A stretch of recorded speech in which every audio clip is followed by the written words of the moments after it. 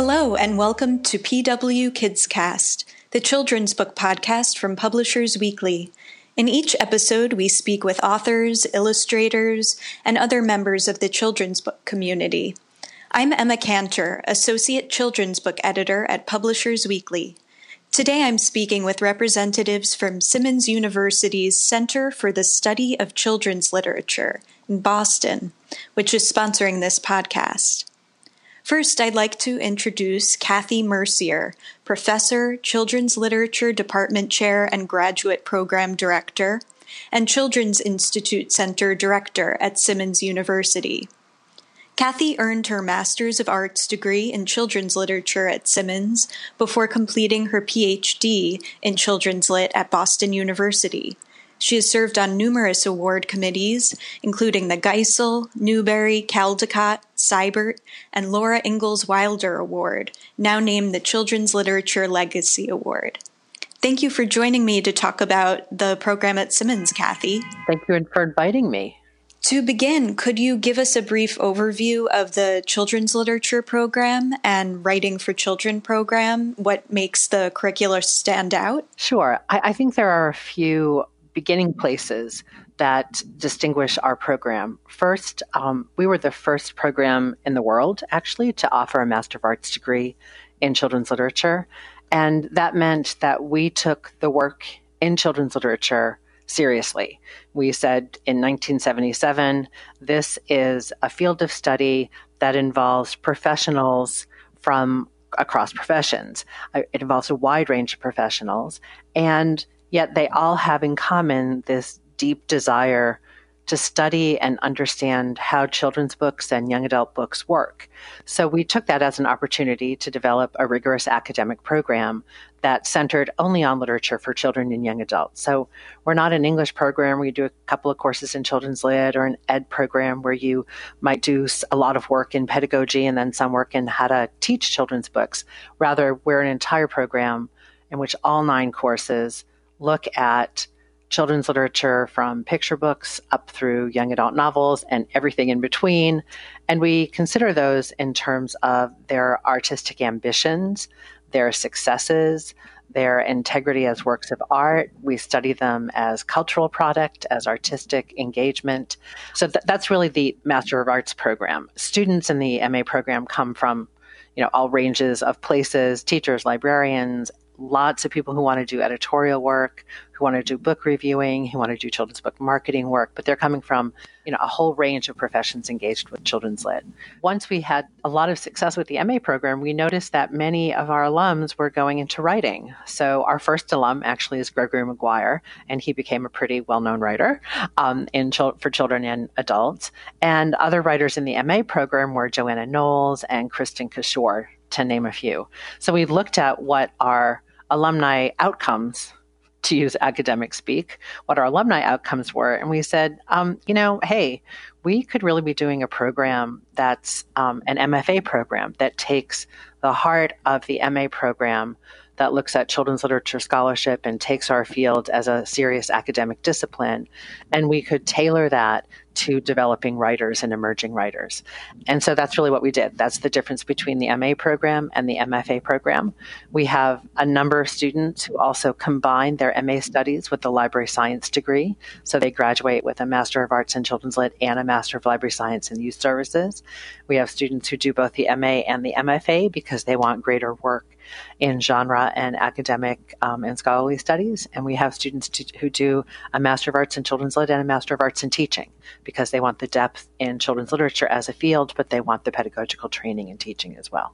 It sounds like there's a lot of breadth and depth to the program. There is. There's a lot of joy and fun in the program as well. I think the one thing that really distinguishes our program, with which I've been involved for 35 years. So I get up every morning and get excited about going to work because I get to go into my office. I get to see new books that come into the center for us to look at and consider for our own programs and for teaching and for bringing out to the public. I get to talk with graduate students who are passionate about the field.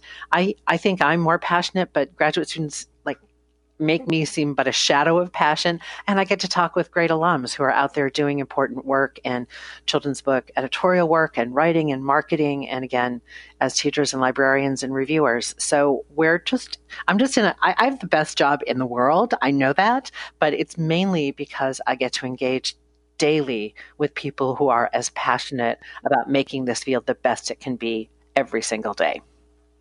You've served in many roles at Simmons over the course of your time there.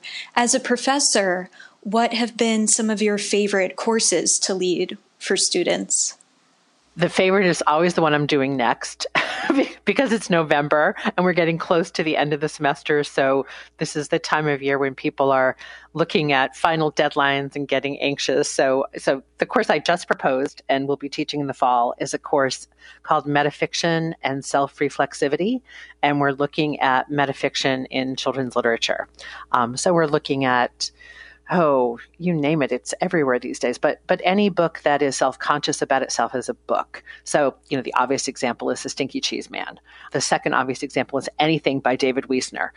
So books that take the making of fiction as a subject of the book itself. So we'll be looking at everything from picture books to middle grade readers and young adult novels. I have a whole class section on graphic novels. And then because it's a course that fits the genre study for MFA students, and it will also have an historical perspective. It will also fit and qualify as a history elective for any student. Because of those two pieces, I have a big section in between where students will be doing their own work. And so their own work for critics will mean they'll be looking at metacriticism instead of metafiction. So criticism about criticism. They'll become aware of their own position as critics in the field and what it means to be a critic. And MFA students will be developing their own works of metafiction, whether that's poetry or picture book work or some other kind of novelistic or verse novel narrative, however they want to shape that. The real trick in this course is to position the academic work, so what we are studying, what we are creating, with that next level of how do we then step back, look at the work we've studied, look at the work we've created, and then critique and engage in that in another kind of cognitive layer. So I've not taught this course before. I've wanted to teach it forever and ever, and I'm glad we're finally going to get to do it. And I have 15 students signed up to start on January 17th. Who are some of the other faculty that students will work with? Students work with a whole range of people. So we have in-house academic faculty who are, career and tenured faculty members. Kelly Hager teaches our Victorian and 19th century American course. She also teaches a very popular sequence of courses called The Girl Reader in the mid and late 19th century that looks at how children's books in the mid to late 19th century construct the girl reader, both as subject in the book and then construct the girl reader as reader of the text. Those are Kelly's a very popular faculty member with our students. Amy Paty, who has a joint appointment with our library school. Amy teaches courses in critical theory, and she teaches our capstone course that combines the study of library science with the study of children's literature and looks at intersectional and positional identities in those fields. We work with Megan Lambert, who is probably best known these days, not only for her own creative work, but also for her work on the whole book approach, which was a project that developed when she was a student in the program and then really took on its own life in her first career step at the Eric Carle Museum. We work a lot with adjunct faculty who have depth and expertise within their field. So Anita Sylvie, former publisher at Houghton Mifflin and editor of the Hornbook, teaches the publishing course for us.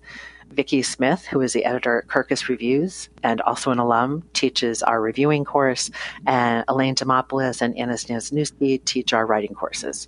So that's a quick view of our faculty.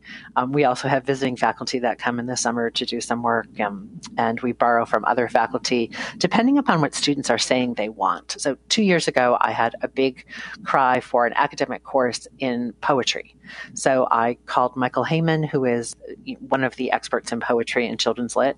He happens to work down the street from us at Berklee College of Music, and he taught a summer course for us in poetry. So if I hear that students want a certain thing, I'm likely to pick up the phone and call and see if I can get it.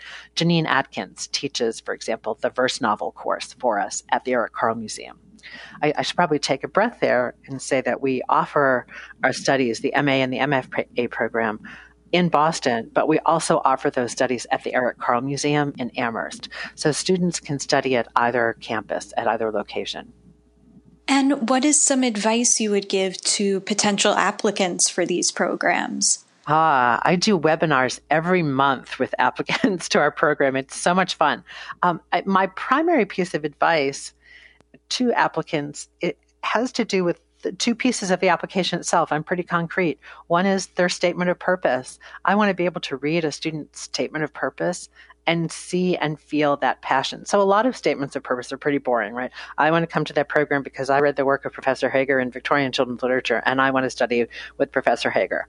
Okay, that's legit, but I would rather read a statement of purpose that tells me, yesterday I read this kick-ass book by Mackenzie Lee, and in that book, she did this really fascinating retelling of the Frankenstein story. And I'm really interested in how children's literature engages with this question of rewriting history and looks at genre bending between history and historical fiction and science fiction, maybe steampunk. What does that look like? And how do you do that? And I really, I have those questions about this field. Is your program a program where I can do that? I want to see that passion. I want to see that student's curiosity about the field. What are the questions this person is asking? I want to know what they want to do when they leave too, because I think careers are important after you do a master's program, but I really want to know what they're thinking about and how they're thinking about and approaching books. So that curiosity and a statement of purpose. And then the second piece is letters of recommendation.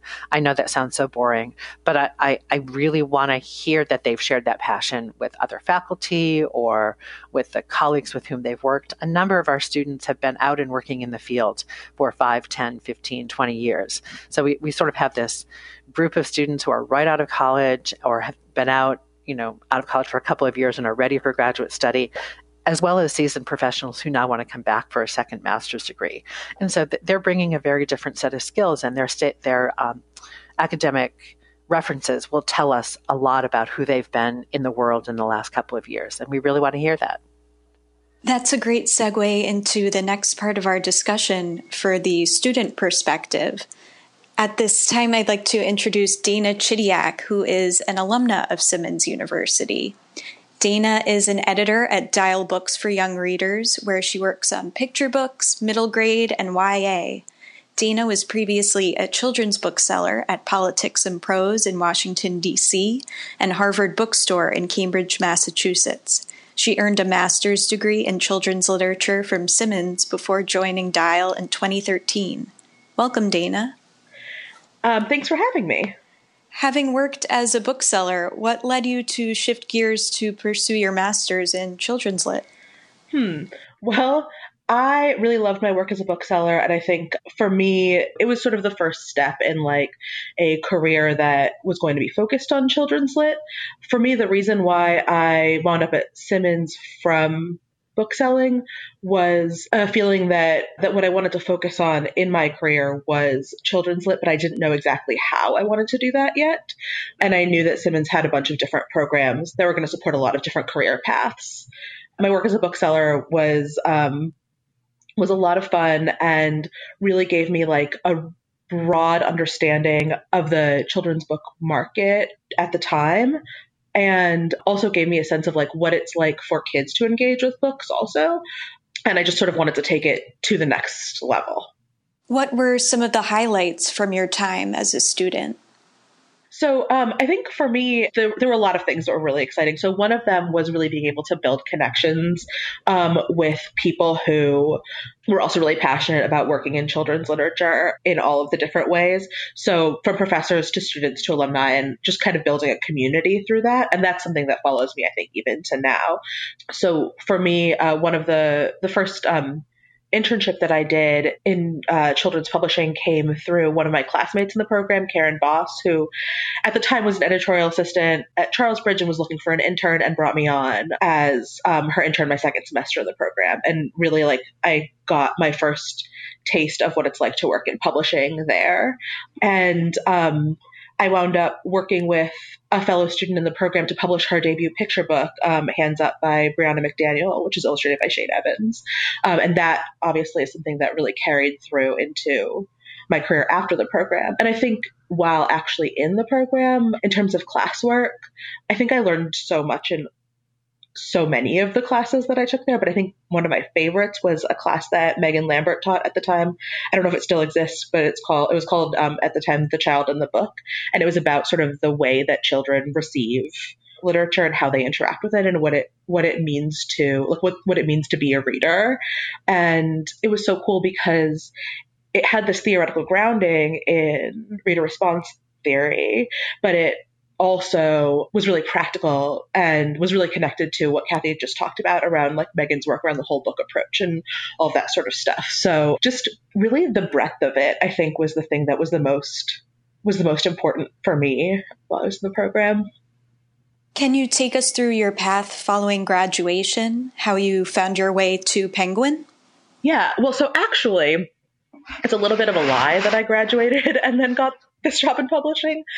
So jobs in publishing, especially in editorial, can be pretty few and far between. And so I decided that it was really important to take what opportunities I could get as soon as I could get them. So I had an internship. The program at Simmons for the master's program, the MA program, which is what I did, is normally 2 years. After my first year, I had an internship at Dial at Penguin in New York. And after my internship was over, I just got really lucky that they were hiring an editorial assistant at that time. And so I applied for that job and got it, and was able to stay on at Dial. And Kathy really generously worked with me to be able to complete the program over the course of the next 2 years, sort of a piecemeal way, by pulling together a couple of online courses, commuting to the courses at the Carl, and for one semester commuting up to Boston. And that was just really supportive and helpful. So I got very lucky that I didn't have a gap between graduating and getting a job. I instead had an overlap. How have the experience and expertise you gained from Simmons maybe informed your current work as an editor? In a lot of ways. I would say that everything Kathy talked about around, really taking children's literature seriously is something that I felt very strongly coming into the program, and I think feel even more strongly coming out of it. So when I edit books and when I look for books to publish, the work that I did at Simmons and the way that we talked about children's literature at Simmons really informs the questions that I'm asking. One of the things that I consider is what would it look like if we were discussing this in a classroom? What would be what are the historical resonances of this text? There's a picture book course at Simmons where you look at the history of the picture book, and you also look at the different elements of a picture book and how they come together. And that, I think, has really informed my understanding of the way that picture book design works. It really felt like when I arrived in publishing, I had a grounding in the history of children's literature and in the chain that led us to the kind of books that we appreciate and publish now. And in addition to that, like I mentioned earlier, I got to work with a fellow former student on a picture book of hers. So that's a really obvious way that my work at Simmons affected my my publishing work. And I think that in our editorial process on that text, we had a really shared vocabulary around how a picture book is constructed that was a different experience, I think, than working with other creators that I work with, who I also love. It's just a different kind of conversation. Before we wrap up, I'd like to ask Kathy to join us again for some closing questions. As director of the graduate program, why do you feel that young people's literature is a vital area of study? Oh my gosh. It's something I take for granted every day. So to have to answer that question is not challenging, but kind of a delightful surprise, I have to say. As I was listening to Dana talk, I kept hearing in her voice the thing I value so much about Simmons, which is how we move from thinking about books and how they work and why they work that way and what is this book, almost without any regard to the reader, right? So we're not talking about kids. We're talking about a picture book or a poem or a narrative verse novel or a work of metafiction or something that's all of the above, or an I can read book or a transitional book. No matter what we're looking at it as a work of art. There are a few of those courses in which we directly address who might audience be, or we think about the construction of audience.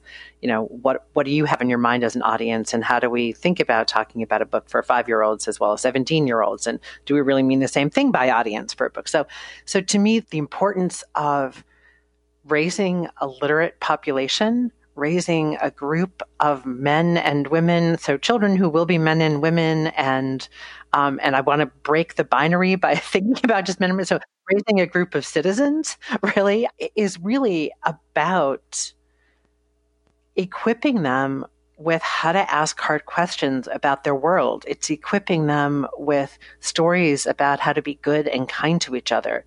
It's making sure that they have valuable literary experiences that allow them to reflect on their own worlds.